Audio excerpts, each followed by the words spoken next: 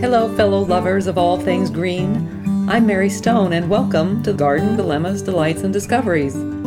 It's not only about gardens, it's about nature's inspirations, about grasping the glories of the world around us, gathering what we learn from Mother Nature, and carrying these lessons into our garden of life. So let's jump in the spirit of learning from each other. We have lots to talk about. Hello there, it's Mary Stone on a very, what can I say, wet day. Actually, the day after a heavy rain that went on for hours and hours, and you may hear the brook sounds like a river running through our property. It's an enormous amount of rain. I can only imagine if it were snow. Anyway, thanks so much for joining me. I hope you enjoyed your holiday, whatever it is you celebrate. I certainly did. And I mentioned last week that giving is more glorious than receiving, but now I'm not so sure. I exchange gifts with my singing partner, Ken Roberts. My gift to him is usually in the form of baked goods, which I gave him. And he gave me a bag which had other hidden treasures in it. So anyway, I wrote a note to Ken. I'm just going to give you a few bits of it. As I've always told you, I like to wait for the official day, but this morning after sitting by my writing chair, your gift bag called my name, staring at me from the piano. I justified that maybe there's something perishable and I should open it. The turtle book has been on my list. You know how much I adore turtles. And your favorite pencils, which are now mine. Today another surprise came from the gifts you gave me. While marveling over my new green pencils, I discovered they were gardening pencils. I adored reading the write-up. How thoughtful, kind, clever, and generous you are putting together your gifts added to the beautiful card. You've made my Christmas, as you make my life, so much happier. What a gift you are to me. Oh my gosh, I think I have a column and podcast coming on. I look forward to sharing it with you, kind listeners. And it starts like this. I'm sure you are busy putting away some of the things from the holidays, and while I was putting away a box of pencils Ken Roberts, my singing buddy at hospice, gave to me, I noticed that they were labeled Series 17 gardening pencils. And I have them right here. And on it is this description. Gardens have long been a place for meditative contemplation. They provide us with an escape from a world that constantly demands our attention. Gardening has been proven to uplift spirits and lower stress and anxiety. It provides us with an opportunity for new growth, a meaningful routine, and a template for nurturing other aspects of our lives. Just as there are 17 essential nutrients for healthy plant growth, there are many essential nutrients for a fulfilling life. Keeping a garden allows us to tend to ourselves with love, happiness, and purpose. Isn't that beautiful? And it actually reminds me of a story I wrote during the pandemic when the interest in gardening and nature grew markedly. And it's still ongoing, which is one of the good things that came from such a difficult time. I'm just going to give you a few tidbits of the story. I hope you're all holding up okay and enjoying more time at home with your families. During these challenging times, I encourage you to find comfort in therapy and the many benefits of gardening beyond producing food.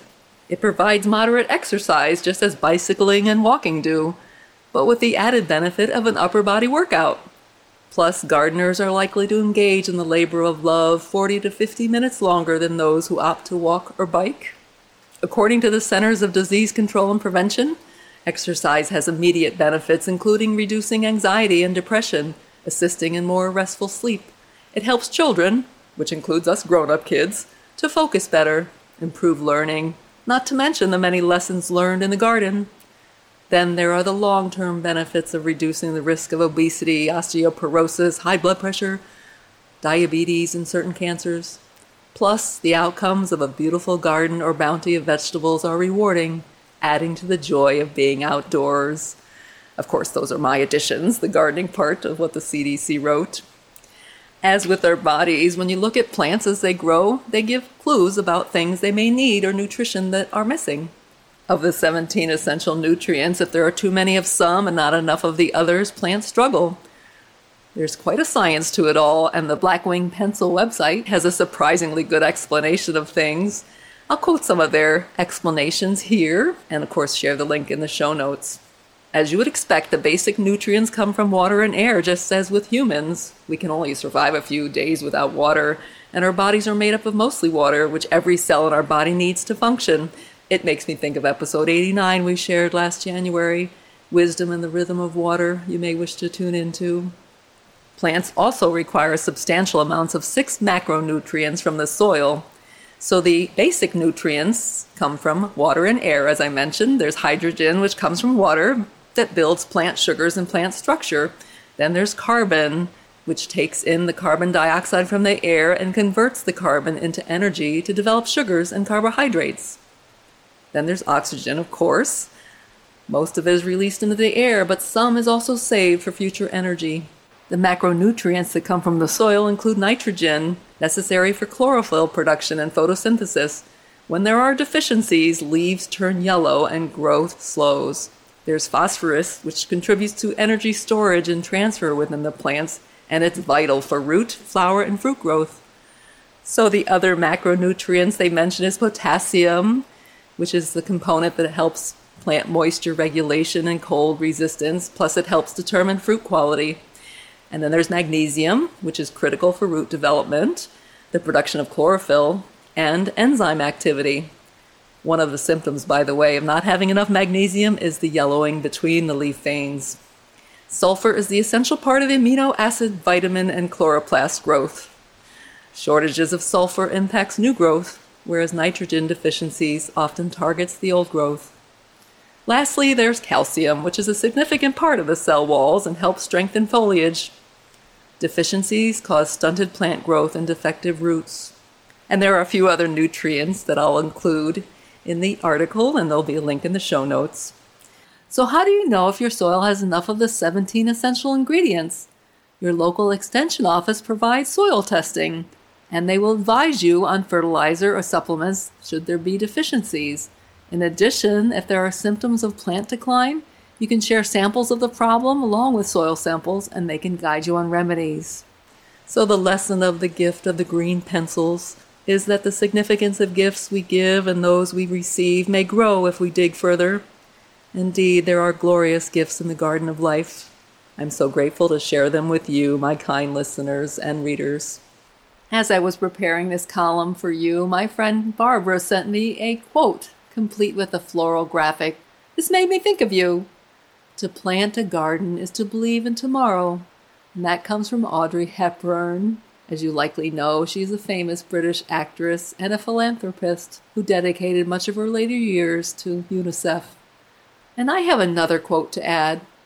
Let us be grateful for the people who make us happy. They are the charming gardeners who make our souls blossom. And that comes from Marcel Proust, a French novelist from 1871 and 1922. He was on this earth, and he was famous for the remembrance of things past and the search of lost time. Thank you, dear Ken, and all of you faithful readers and listeners. Indeed, happiness makes our souls bloom. This gives me an idea. How about gathering other favorite quotes about gardening and nature? Do you have any you'd like to share? I'd love to hear from you by emailing me at askmarystone@gmail.com or reach me through the social links in the show notes or at the end of the episode. Indeed, learning from the wisdom of others who enjoy digging in the dirt and observing nature is inspirational, as is our time each week on the screen porch and hearing from all of you. Thanks so much for coming by and sharing this time together. May we all dig deeper into the messages of the gifts we receive and pass them forward. As we approach the new year, think about planting a garden because you're believing in tomorrow while enjoying today. Thanks so much. See you next time on the Screen Porch. You can follow Garden Dilemmas on Facebook or online at gardendilemmas.com and on Instagram at #MaryElaineStone. Garden Dilemmas, Delights, and Discoveries is produced by Alex Bartling. Thanks for coming by. I look forward to chatting again from my screen porch. And always remember to embrace the unexpected in this garden of life. Have a great day.